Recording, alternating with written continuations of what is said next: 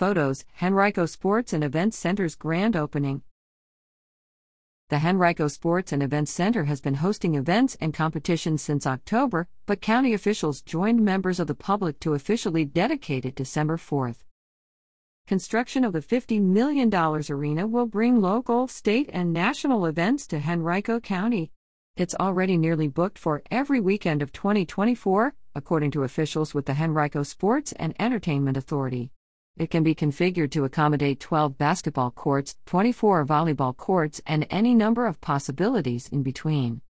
The arena includes 115,000 square feet or court space within its overall 185,000 square foot footprint, as well as 4 meeting rooms, 4 team locker rooms and 2 officials' locker rooms, a coach's room and mezzanine viewing area, and a box office area for ticketed events. The arena also will host Henrico County's public high school graduation ceremonies annually beginning this year. Its existence culminates a vision first expressed some 2 decades ago by late Brookland District Supervisor Dick Glover, who for years discussed his vision of a county-owned facility that could host high school graduations and attract indoor sporting events.